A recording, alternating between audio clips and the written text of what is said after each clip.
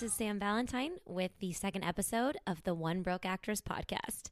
I have to start out by saying thank you so much for all of the positive feedback after episode 1.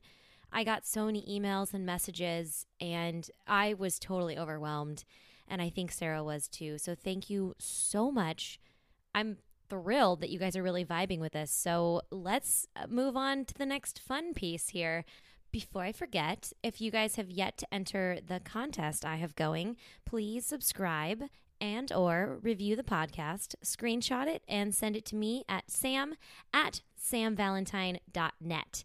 And I will enter you in. Subscribing gets you 1 entry, and rating gets you 4 more. So that's 5. I really, really appreciate it. And I already have a couple things for the secret box that I'm going to send you. So enter the contest. Email me, sam@samvalentine.net. That's also the same place you can send any questions or comments you have about the podcast. You can always reach me there. I respond to every single email. Okay, moving on. Last week we went a little heavy on the coaching side. This week we're going to go heavier on the actor side. This week's guest is Sean Crampton. I have known him for a couple of years now, and watching him work over the past couple of years has been kind of incredible. He has really, really broken out into the improv scene. He takes it extremely seriously in the most lighthearted way, if that makes any sense at all. And he's also made his own films. You can watch them now on most of the streaming platforms. And he's in talks of making his next one. He's always doing something, and he always has a theory he's working on. He always has the next thing already going in his head. So in this episode, we delve really deeply into how he got into acting, what made improv the thing that he kind of clung to, how his group formed over time, how he went about making his first film with those people from his group, how they got James Franco on board, which is freaking cool, by the way. You have to listen to that part. And he also really takes us through his routine, which is awesome. He takes us step by step through his full morning routine. I think this is so valuable to actors because it's so hard to find any sort of normalcy in our schedules. So any piece you can plug into your own schedule, I think will be very, very useful. So without further ado, please enjoy episode 2 of the One Broke Actress podcast. Okay, so I am here with Sean Crampton. Hi, Sean. Hi, how are you? Good, how are you? I'm doing well, thank you. We're pretending like this is the first time we've done this, but we actually recorded this podcast almost 3 months ago, and it deleted from my computer. Wow, was that 3 months ago? Yeah. Wow. So here we are again. So can you just explain to everyone like how you got here, how you got to LA? Sure, I'm from San Diego originally. South San Diego, Imperial Beach, the most southwestern city in the United States. Ooh, you're like Mexico then. Yeah. From my mom's house, it's the beach in Mexico. It's great. Was born and raised there till I was 17. Then I went to UC Santa Barbara. Graduated luckily in 4 years. Then I went to Europe for 3 months and immediately came to LA when I was 21. Basically the month before I turned 22. In October, it'll be 9 years since I've been in LA. And I always knew I would come to LA ever since I can remember. Did you come here a lot if you were from San Francisco or San Diego? I'm sorry. Did you come to LA a lot when you were younger? Just once. Just once. Mm-hmm. Okay. Yeah, my dad took me for 3 or 4 days because I was begging him to. I was maybe 10. We did like very LA touristy stuff. I hardly remember any of it. Did you want to be an actor when you were younger? Mm-hmm. Yeah, definitely. Always. That was the only thing I kept returning to. There were other like professional surfer and all these other things, but that was the only one I really always returned to. You can't be a professional surfer. It's a crazy career idea. Yeah, right. Oh, wait, let's pick the other crazy I had one. surf PE in high school, so it was very, available out there. Yeah. Wow, we went bowling sometimes. Wow, that's awesome. Yeah. So to enter the acting field, how did you get to that from? Because when you first get to LA, everyone says, I'm going to move to LA and be an actor. Mm-hmm. But they don't talk about how you get from point A to point AA79. Mm-hmm. So what was the in-between for you, the getting started with everything? There's no guidebook. No one tells you how to do that. Yeah, I was lucky in a few senses. I moved here with a college teammate of mine. I played rugby in college. He's still out here. Shout out Harris Markson. Hi, Harris Markson. And I was lucky that, we had each other's backs because we both knew little, next to nothing. I believe his uncle was a pretty famously liked acting teacher where he's from in Denver. So he had a little bit of information, And I have a cousin out here, Amy, who came over with like a 12-pack of beer within the first month and like kind of just shot the shit and broke it down. But other than that, we were really on our own, and I wouldn't say I wasted the first 6 months I was here because it's never a waste, but certainly in retrospect, nothing was really going on acting. We were like 21, 22 figuring it out, and I stumbled into what became my path here, very luckily. The first 6 months is when you think you should be doing a lot of things, but basically what you're going to accomplish is finding money in small amounts and finding out how to get around without a GPS. Yeah, at that age especially. It's different if you're like having a career in London or New York and you want to give LA 6 months, but when you're just literally starting the career, it's got to give yourself almost a year or two to get your feet on the ground in a sense. Yeah, it's like any out-of-college job. You have to find time to find a job in general. Yeah. What did you do for money when you first came out here? Do you want to tell me? No, yeah. Extra work for sure. I remember my dad laughing like to tears when he saw one of my paychecks. He was like, $51 for a whole day? Are you kidding? Non-union extra work is tough. Yeah, it was crazy. I only did a few of those, but I worked at this restaurant called the Elephant Bar in Burbank, and I valeted for one night before I quit. I was very famous for quitting jobs. I walked out of a 24-hour super sport in Glendale after my second day. I said I was going to lunch at 10 a.m., never went back. I just had no time for things like that and just survived. So what's been your survival kind of jobs since then? Bartending and privately coaching improv. Yeah. Yeah. That's awesome. Mm-hmm. Can you introduce that improv a little bit? Because that's a big part of who you are now as an actor. Yeah, I luckily stumbled on the Playhouse West, the Repertory Theater in North Hollywood, which, has its pros and cons like any school. But one of the pros is that it introduced me to a great community. And by chance, the month I started was the same month they started their comedy program.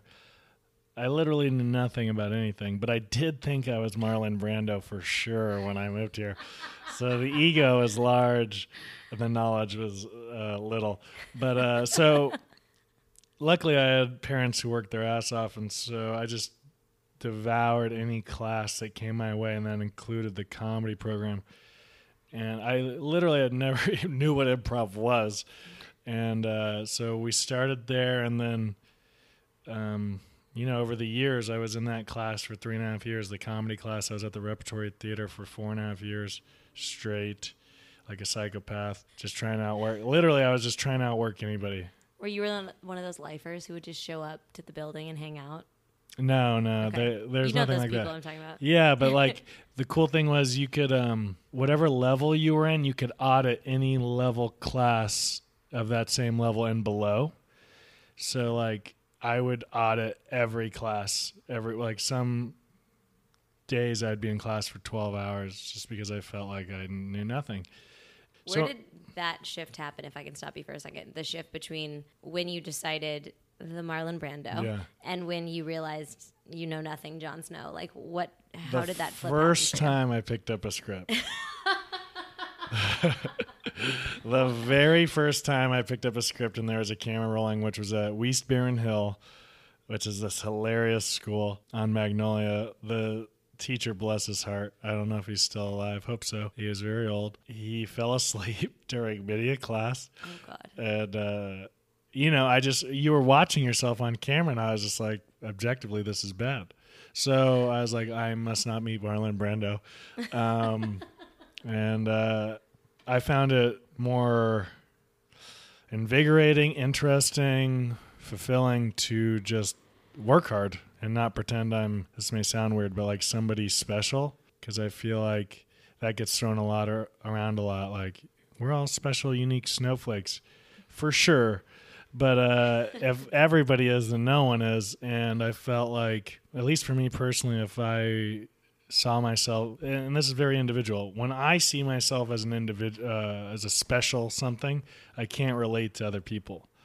But when I see myself as just another person, I feel like it put me in a space to relate to the other side of the argument, or someone I've never met, or a job I've never had. Interesting. Mm-hmm. That's a good actor skill to have, to be able to drop in and just relate to strangers. Yeah, I mean, like, especially now, like, it's actually been a lot of fun in a way. It's going to sound weird, but like with the political climate, like to really try and understand the opposite side of that has been such a good acting exercise for me. And I do it as much as I can because that's what you're going to be asked to play. You might be asked to play a Stalin or a Hitler or someone who chops up their like kids, like something you can't even fathom, but you got to go in there and do that without actually being a homicidal maniac. Yeah, I mean, what is that? They say everyone's the hero of their own story. Mm-hmm. So that's right. Okay, so back to the improv world. Mm-hmm. We digressed to Stalin. Yeah, that's all right. Yeah. So yeah, we were in the class, and the classes got moved around, and finally we like formed this unit. Originally, we were in a sketch comedy group. There was 20 of us. It was 10 guys, 10 gals, and then within that group, some of us were in the improv class. And there was 8 of us, I believe. And we're like, should we be an improv team? And that's what happened. And we've been a group for 7 years now. And what made you switch from improv or from sketch to improv? There was no switch. We just added. Okay. So we were both the sketch and the improv troupe. And that caused minor dramas within the group because several people were at different levels, and then once they saw the success of it, they wanted to be included, and then there was divisiveness about who could be included, and then like putting your money where your mouth is. Are you going to go do improv? Are you going to join a class? Are you going to join a school? It was kind of interesting time, a lot of learning for sure. Yeah, showing up is a whole new ballgame. Yeah, in LA. people talk a lot, but one of the best pieces of advice I got when I first moved here, my acting mentor, Brian Lally, he said, it's so easy to move to LA and not act. And I didn't know what that meant until I saw it firsthand from just several people around me, just like constantly not acting. I guess 6 months would go by and there would be nothing they've done. But still calling themselves an actor. Yeah, which always. is fine. Like, it doesn't offend me. It's just like, what are you really doing here? Yeah, and then call it what it is. So the rest of us who are actually doing it are in that own group. Yeah. So, and then, so our improv troupe to round it off. Been together 7 years. We have a show every Tuesday night in the Valley. It's pretty popular, mostly standing room only. We keep it free because, shows can get expensive in LA. A little over 3.5 years. We performed 4 times at Comedy Central stage. We've had a bunch of sketches that we did with Funny or Die last year. And a lot of the groups working, like Eddie Shin on our team. He's a series regular on a Netflix show right now. That's awesome. I forget the name. Sorry, Eddie. Devin works, Gabe works, Harris works. It's been Harris is actually in the last level of the Groundlings program currently. He's been in that school for 5 years. It's taken that long to get all the way through it with the waiting lists and everything. That's impressive. Yeah. Do you feel like this has helped you become a better actor in what ways? Because I'm sure it has. Anytime performing in any way it has. But specifically improv, I think, is its own special, very special snowflakey group. Yeah, for sure. So what about that is important to you in the business?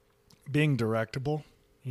People get people want to act like, I don't know, Helen Mirren on day one of their career. But, I used to read these books about Steve McQueen, and he was such an asshole. It's so interesting that people revere the man so much. He was really brutal. But people want to act like him on day one and, not take direction and be super sentimental about their choices. And that's one thing improv taught me, that nothing's sentimental. You're going to do 1 million scenes in your career if you're here for the long haul. And you got to think about it long term. People are so, myself included, short-sighted. And improv just makes you, you can hear a note and take it on a dime. And the other thing that I like is if you're able to play, like Miles Stroth does this really well. He's like a legend in improv. He'll play with what you might call pantomiming or prop work or space work or whatever so realistically that when you actually have props, it's so easy to do it because you actually have the thing. But when because you've created these spaces in your head for so long that when you actually have them, it's pretty seamless to jump into what also could be there, how to operate in those spaces. So what else have you? I know you've done a lot of. How do I put this? You're a very self-motivated actor, which is really hard to find because a lot of people need a team or they're like, I can't wait to do some work as soon as I get an agent. Or I can't, there's like an if-win kind of situation. Right. And that drives me nuts because my biggest thing is to find something you want to do and just go do it. Mm-hmm. And you are a good example of that, of just figuring stuff out. For example, you and your friends made a film together, and that was a compilation of like years of work. And can you talk about that a little bit, about how that process was? Yeah, I think, to answer the first part, that happens at every level too, like this is going to sound weird and maybe, I don't know, combative, but at the a highest level, like I've heard Cate Blanchett complain about lack of film for X, Y, and Z, whatever, fill in the blank. But me sitting here, go make the film. Go make it. Zach Braff put whatever of his own money and potentially embarrassing himself to do Kickstarter because he was on Scrubs. The man made a lot of money.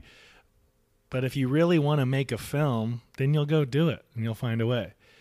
So what that always sounds like to me is you want someone else to make a film and then put you in it. Yes. And which is fine because which is totally cool, it's but easier and it's what you want to do. I don't want to hear people complaining about lack of opportunity when there's so much opportunity left and right. Look at all these filmmakers making movies every day. It's amazing. So that goes down to our level too, people just want it to be given to them, which is fine. I get that too. I would love if someone was like, here's a movie and here's no work and all you have to do is worry about your performance. But that's just not the way it's been, and that's okay. The feature film I had, it's called Richard Peter Johnson. It's on iTunes, Amazon, and like 18 other platforms, I think. But very proud of it. Came up with the idea in college because everybody I told in college, I was naked a lot in college. Side note. Yeah. Well, everybody I told in college that I was moving to LA for acting was like, oh, you're going to end up in porn. So I remember junior year having this idea of like, oh, it would be hilarious if this guy moved to LA for acting and then became the most famous male porn star in the world. And that's all I have. I still have the journal with that like fragment of a note. And then there was talk in our sketch troupe, Gibbon's Tale, about making a film. And as you guys can tell, probably I'm more of the walk and not talk the talk for too long. But we talked about it for 6 months, meeting after meeting. We met every Wednesday night for 3 years. Wow. 6 months, talk.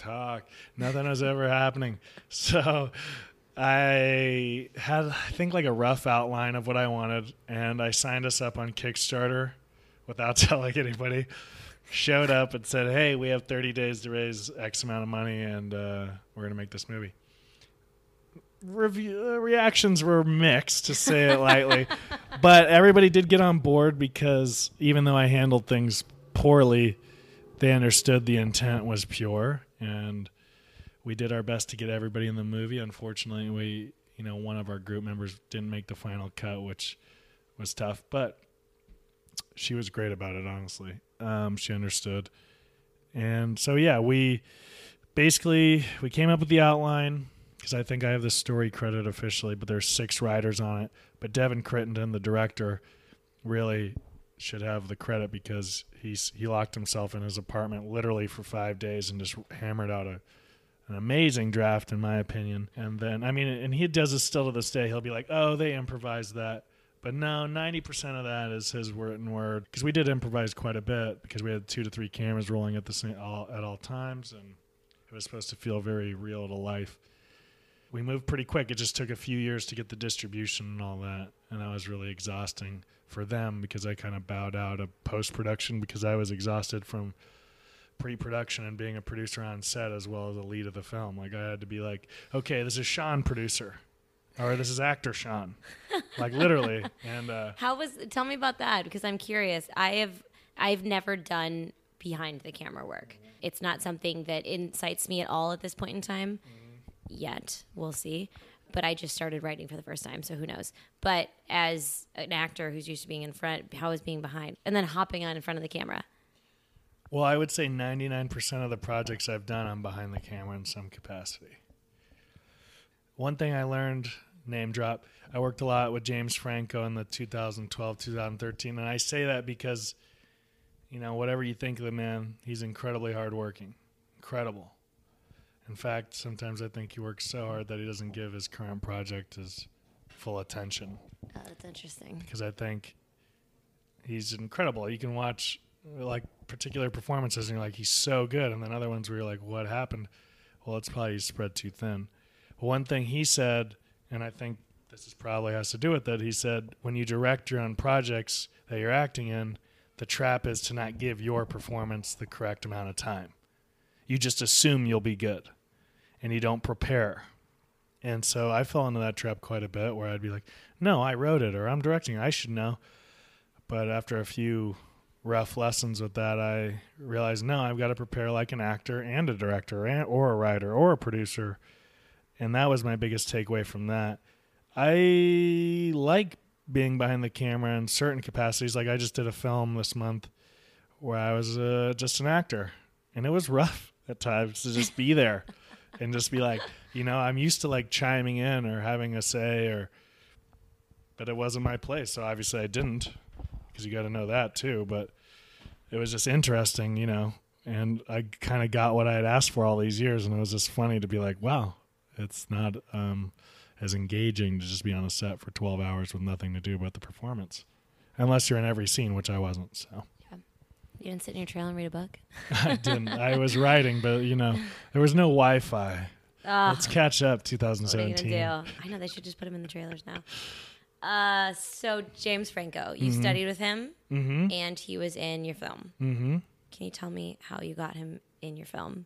Yeah. Well, he was teaching our class at Playhouse West. It was his first class there. And, you know, what I really respect about the man is he did not, I don't know if he'd put it this way, but from my perspective, he wasn't afraid to look foolish. And what I mean by that is, you know, sometimes your ego or whatever can get in the way when you're in a performance. You don't want to take a note. You're exposing yourself. And I remember this one time in particular, there was a scene and he stopped it and he's like, no, you're supposed to scream like this. And he did it. And it was like, you know, out of context, it looked super weird. But he committed 100% to the moment. And I just gained so much respect for him because he totally could have looked foolish. And he always did these like dancing warm-ups that he'd make us do. But he would be the most committed person there, even though the warm-up was for us. And so we really came to respect James, his work ethic. And so I guess that was a little bit of a digression. But no, I was curious how he was as a teacher. That's great. He was awesome. He was, I mean, I did his UCLA, he invited me to do, he was teaching at UCLA in a writer's course, and he brought in a few actors that he liked. He was always more prepared than the students. Always. And he was doing Broadway 6 nights a week, flying a red eye, teaching that Monday morning class, flying out. No shit. Yeah, and the man's, like no one can touch that work ethic. I mean, he's like certainly like made to be a legend and a myth at our school. Like he never sleeps or eats, but that's not true. But yeah. So maybe 2 months in, Devin and I, because we had originally written the part for another actor we really respect and admire, Jeff Goldblum, who's just flat out, I mean, he's probably the only other person comparable, maybe Mark Pellegrino, to James's work ethic. And but Jeff booked a Broadway play in New York, and there was no way he was just going to come back for that. We didn't even ask him. Sorry, Jeff. But we just knew there was no way, because I was working with Jeff rehearsing that Broadway play, so I kind of knew the details of what he was going to do. And so we were like, well, it kind of fits that it's James. Should we ask? So Devin and I, who were in the class, it was like... How long have you been in class with him? Maybe 2 months. Okay, so and not like long. He knows us, but not really. I mean, the guy's like, there's a million things going on. Yeah. He like recognizes you. He might remember your name, but it's nothing like we're having coffee after class. Yeah. And so we approach him and he's dressing. Like, this is an old theater, so like there's no changing room. He's just like in the hallway dressing. And we happen to approach him at that time and he's like, huh? You know, and we're like, oh, we got something to ask you. And we start going into this spiel. I kind of like put it on Devin, and Devin just over talks because we're all nervous and we're looking back and forth. And James is this thing that was so unsettling. Usually when someone's thinking, they'll look up and to the left or look down, but he just stared right at us. So like, you know, it was like Devin was like, so we wanted you to be in our movie. And he was just staring at us. And then he went, yeah, okay. And so we're like, oh my God. And basically we made it so seamless. We're like, you just have to show up and say the lines. It'll be 10 minutes tops. And we knew that it would be. And it was cool. So we like, you know, we set up. We had it lit. He just showed up. He looked at the script. And it was cool because he didn't get the script ahead, or he didn't look at the script ahead of time, obviously. He showed up, and I was standing next to Devin as Devin's like breaking it down because James was like, what's the scene about? And Devin, again, he's nervous, so he's talking a lot. He'll tell you this himself. And I could just see James listening. He's just listening. And then when he finds what's for him, he goes, so I want this thing for me. That's it, right? And Devin's like, yeah, exactly. So he found the one simple thing he needed for the scene, and he's really great in it. Oh, that's I know cool. it's a tiny scene, but it's like a weird scene, and he nails the tone, everything. That's awesome. Yeah. What I love about that the most is that, to me, it kind of negates that when people get a role and they do like epic paperwork and study and like 40 hours of rehearsal. It doesn't need to be that. Mm-hmm. I don't think it needs to be. You don't have to write a dictionary on the character. Right. You sometimes, you know, if you're playing a doctor, yeah, do your research on the terms. Always do your research, but it's not that complicated. Yeah. That's so cool. I love that. Yeah, well, you know, whatever works. Whatever works. Every project I work on is a different way of preparation. The only time I write about it is like if someone else is involved in a major way that we never see. So contemporary example of that would be Viola Davis in Doubt, right? So she wrote several pages about her relationship with her son. But I'm sure she could walk on any set and knock anything out of the park. Yeah. You know what I mean? So. Oh, I get that though. It's like the unwritten backstory relationship. Yeah. That's cool. Yeah. That's cool. So let's go into that then. How do you prepare for your auditions, for example? And what kind of auditions do you get in LA? Like what's your type? What's your Marlon Brando type, Sean? It's mostly like muscular gym owner, jock, handsome guy. That's what I go out for. Okay. Although I was trained in drama for 4.5 years, I seem to be going out quite a bit on comedy stuff, which I love, but I do enjoy the dark drama, and I feel very comfortable in it. My process is to get as comfortable as I can with the material, because for me, that breeds relaxation. It's kind of like understanding the rules of a new sport, and once you understand them expertly, you can bend and break and play within them freely.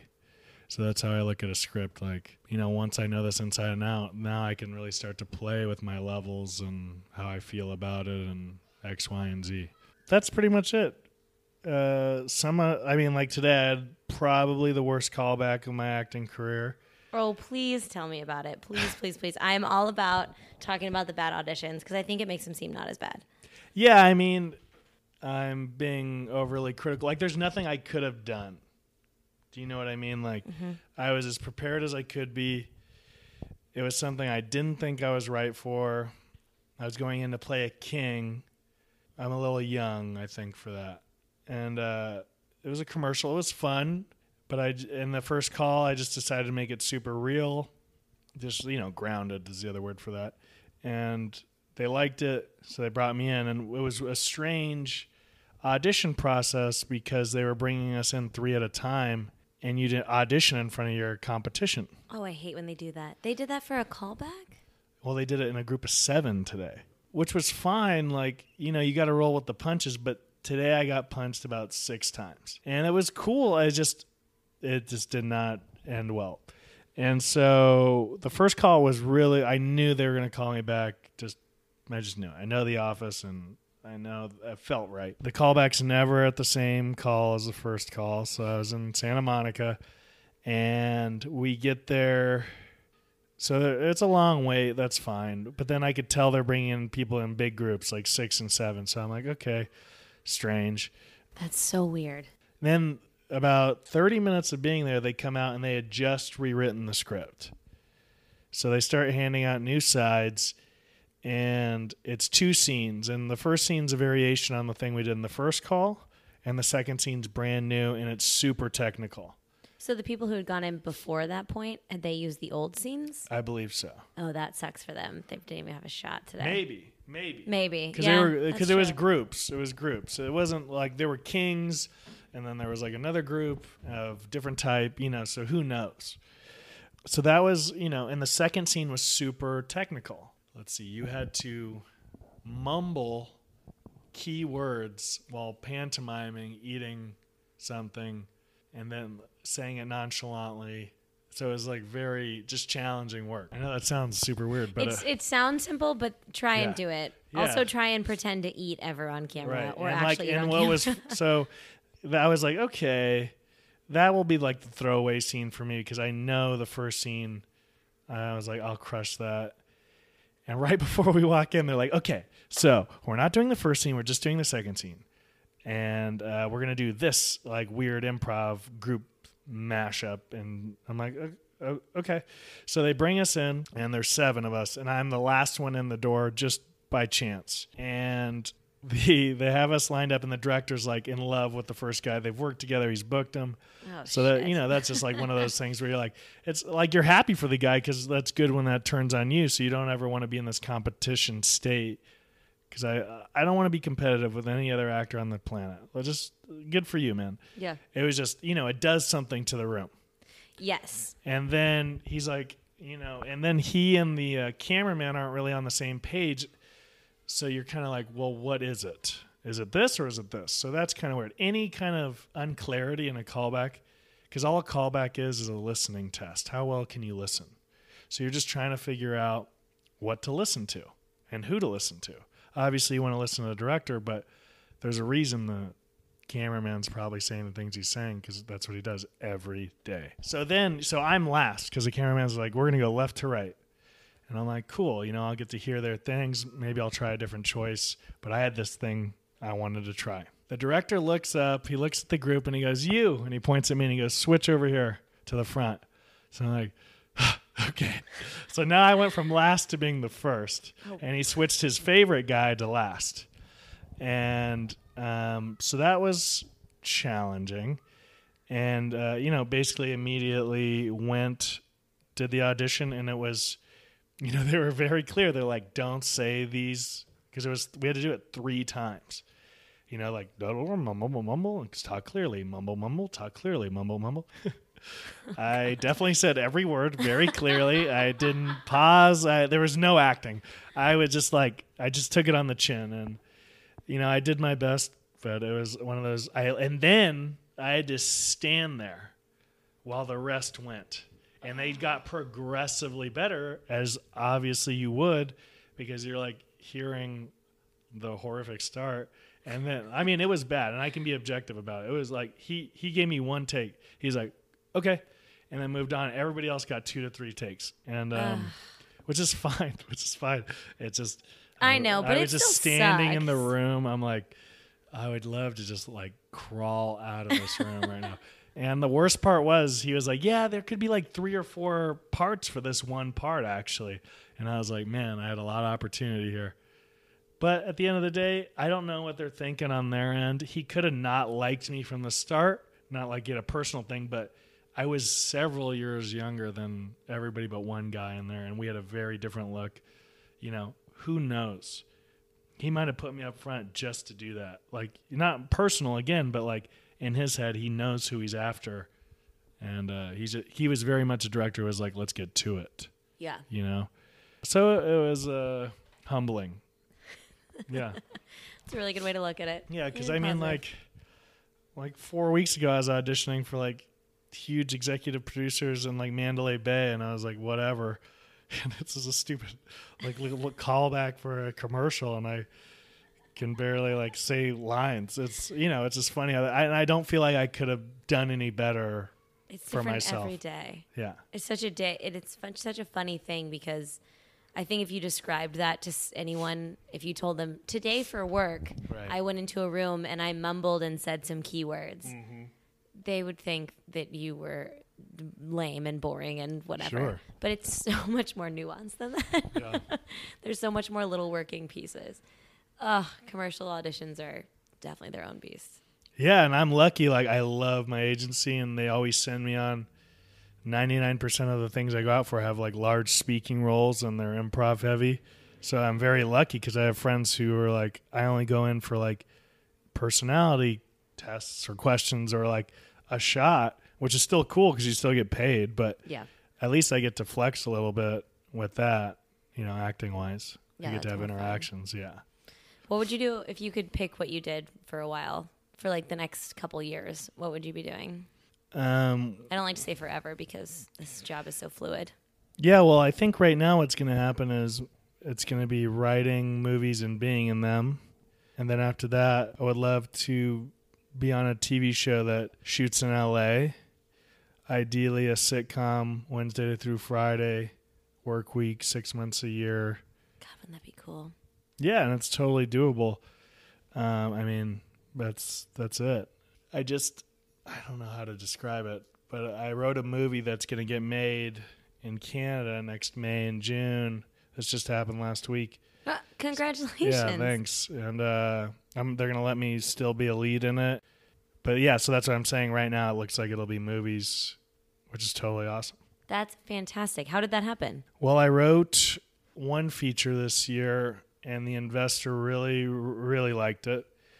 And How'd you get that to an investor? Can I ask that question? Because Sure. that's a disconnect I don't think a lot of people understand sometimes. And not networking, but I've been told. I hate the word networking. Yeah, I've been told I have a skill at meeting people throughout the years. I feel like because I'm honest and I never expect anything in return, that people trust me and for the most part enjoy being around me. And so through 6 layers of Kevin Bacon here, I was introduced to a woman who, God, she's a badass. She's 24, I think, and she's honestly one of the smartest people I've ever met when it comes to breaking down a script. She's incredible. She's a writer? No, I don't know how to describe her aside from that she's in film. She's a jack of all trades. And likes to make. She's definitely behind the camera. Okay. Now I want to interview her. Yeah, she's great. I think she's in Europe right now. But Okay. So she had a meeting with me to write social media stuff for one of her family friends who was on Chelsea Handler's show. And he's trying to break out into his own thing. And I was writing some social media for some of these social media stars. And then she got wind of that and asked to bring me on. And in that meeting, I pitched her this movie I wrote called The Coyote and the Moon. And she loved the idea of it and was like, let me get a copy of that. And I was like, well, yeah, it'll be ready in 2 weeks. And I had to make it ready in 2 weeks. So I did that, and we just worked really well on the notes back and forth. Like, her notes were just so economic in that there's nothing superfluous. And so we started having a relationship, and then I rewrote this script with one of my writing partners, Jordan Wisely, that we had shelved like 2 years ago. And one of his contacts heard about the premise and was like, oh my God, that's so commercial, that's so cheap, you got to do it.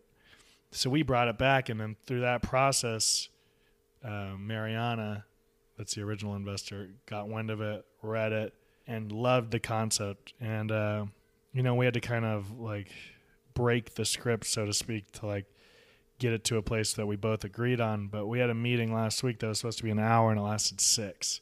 Wow. Like they want to do it, and it's really cool feeling. Like I felt like they wanted it more than me at times. Not that they do, but that's what it felt like. Like they knew so much about it, and it was that's so cool that someone really understood and had like downloaded your idea. Yeah, I mean, it was incredible. And so as of right now, it's 3 female investors who are just badass business people. And, it looks like it'll be, if things go as planned, shot in Canada in May and June of next year. Tight. Yeah. Why Canada? Because all these investors in their own way are very powerful people in their hometowns. Mm-hmm. And the Canadian investors are really influential, and they can call the mayor and have like roads closed. They own a lot of property, so locations are free. Awesome. They have like car rental agencies that they own, construction companies to build sets. Like that's where the hookup is. And the movie actually takes place in Canada, and it just so happens that this one particular like set piece, which is a 300-foot cliff, they have. So it's just like the only issue with Canada, quote unquote, is the weather. Oh, really? If it's a long winter, it can make it like sloggy for a month. Is there laws? Aren't there laws about Canadian films? Like they have to have like half Canadian cast or something like that? Well, that's if you get a grant. Okay. So yeah, I don't have to worry about that as far as like my research. That's what they're doing. Got it. So, I mean, I fully trust these ladies to do whatever they say they're going to do. That's awesome. Yeah, they're super capable, and it's really awesome to be a part of. Yeah. Another movie to be made. That's awesome, right. Man. Yeah. Congrats. Thanks. Guys, this is what hard work gets you. Some shit happening. Yeah. That's awesome. Well, before we finish up, I want to talk about one more topic that we hit on our first interview, which is everyone's favorite topic of health and fitness as an actor. The ever so controversial, it always comes off as anyway. So as a woman, I do completely different things, and most girls do. So as a dude, what is your take on staying healthy and fit as an actor via exercise, food, and like your just mental state in general? Because this business is so physical. Yeah, a lot of people don't realize it's grueling to be on a set for. The last day of shooting I did was over 16 hours. And even just laying around is, I know that sounds stupid, but it's draining. No, doing nothing is the most draining to me. Because it's like that hurry up and wait from the military. Like, you're mentally engaged. And as you guys, I hope you figured this out, if you're mentally engaged, you're draining your energy completely. I have a morning routine that has literally changed my life, and I've implemented it for the last, ironically, 3 months. But that has helped me be so much more at peace in my day-to-day life that every booking and success I've had since has just been icing on the cake, because I feel very content and peaceful in my life. Not every day is like, I'm not crazy, but instead of saying a day is a bad day or a negative day, I just go, oh, that's more of a challenging day. And that phrase helps me just look at it like a challenge, because I feel like if you want to get a little woo-woo, like if you show the universe you can move through certain challenges quickly, they'll give you bigger bites. But if you want to be a martyr or a victim or a whiny little bitch, you're going to have to learn that lesson until you're not anymore. So I don't say anything's bad. It's just as best as I can. I'm still human, but it's a challenge. So the morning routine's been excellent. And can you walk us through that? Sure. That was such a teaser. Sure. And this is just me. Like, I fucking hated meditation for a long time. In fact, I try not to use the word. I call it my reflection time, because meditation just does the word does something to me. So 5 days a week, Monday through Friday, I give myself Saturday, Sunday optional. But most likely I do it. I wake up and I do 10 to 12 minutes of reflection or meditation. The reason I do it right when I wake up is because I'm still groggy. And I've read that state allows your defenses to be down more. and my defenses come up hard and strong, you know? So I want to be defenseless as best I can. And I call it reflection because I don't care what happens.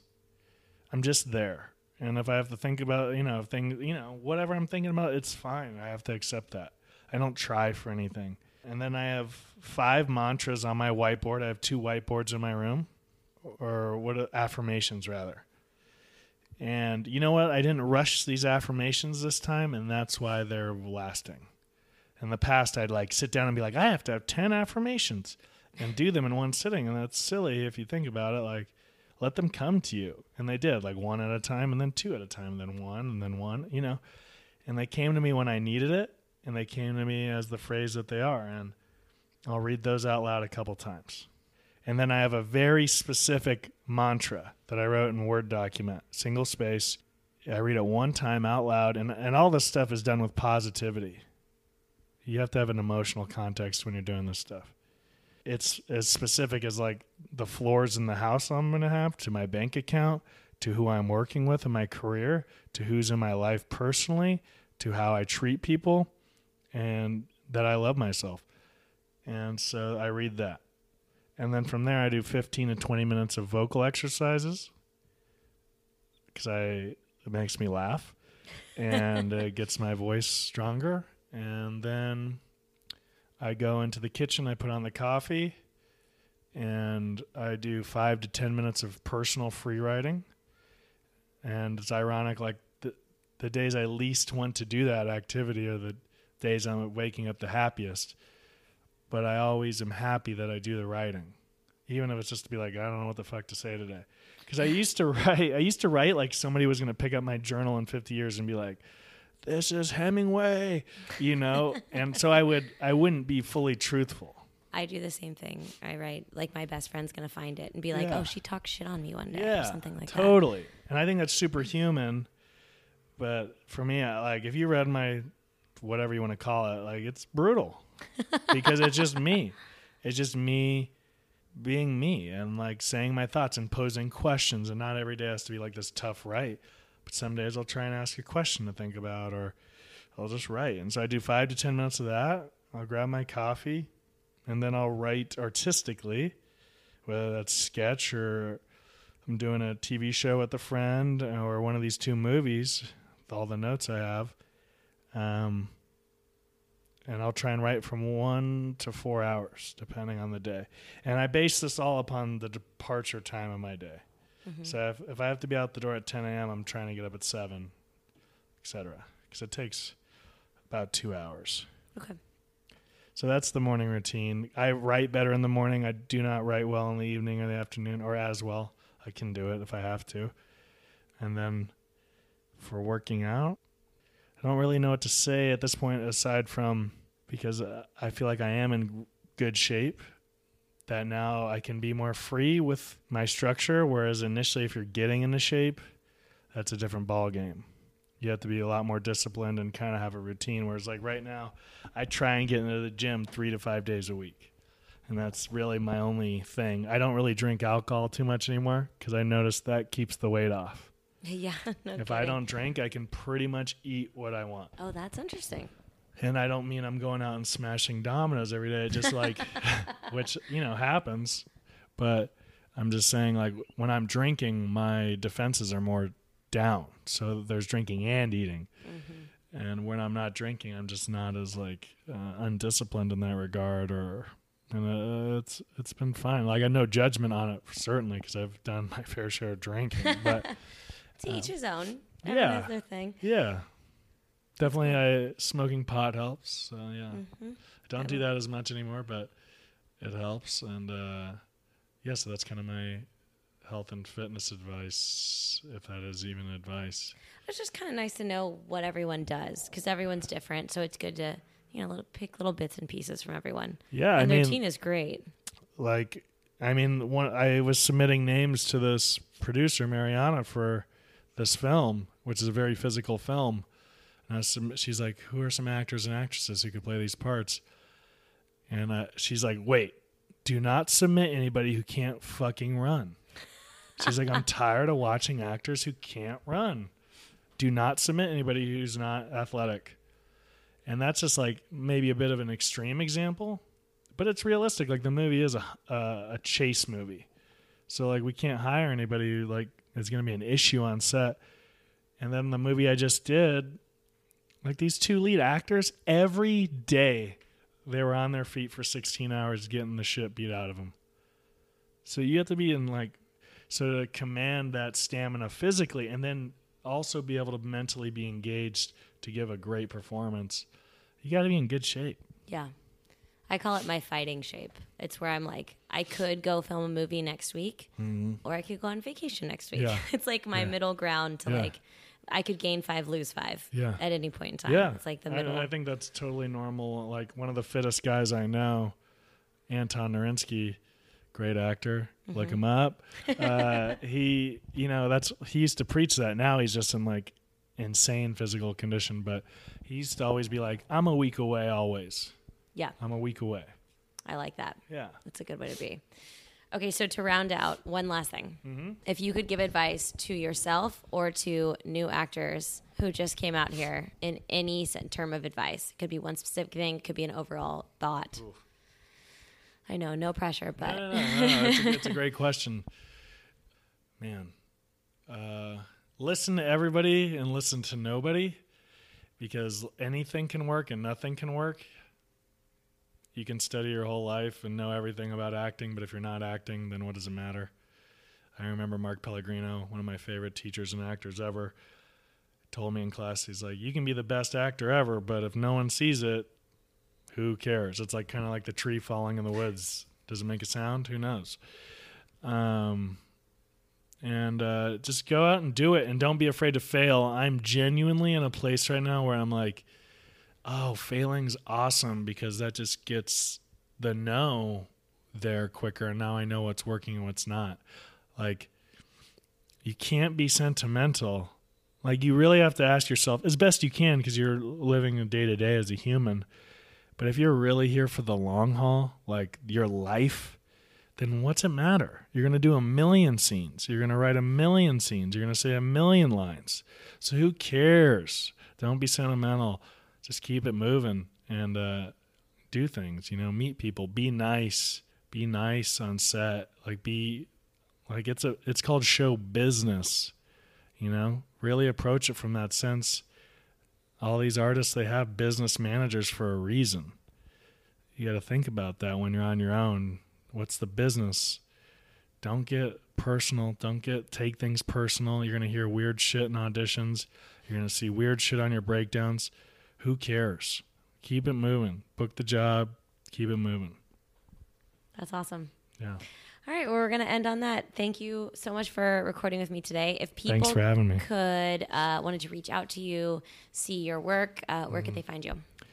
IMDb for sure for that. Sean Crampton. All my representatives are on there.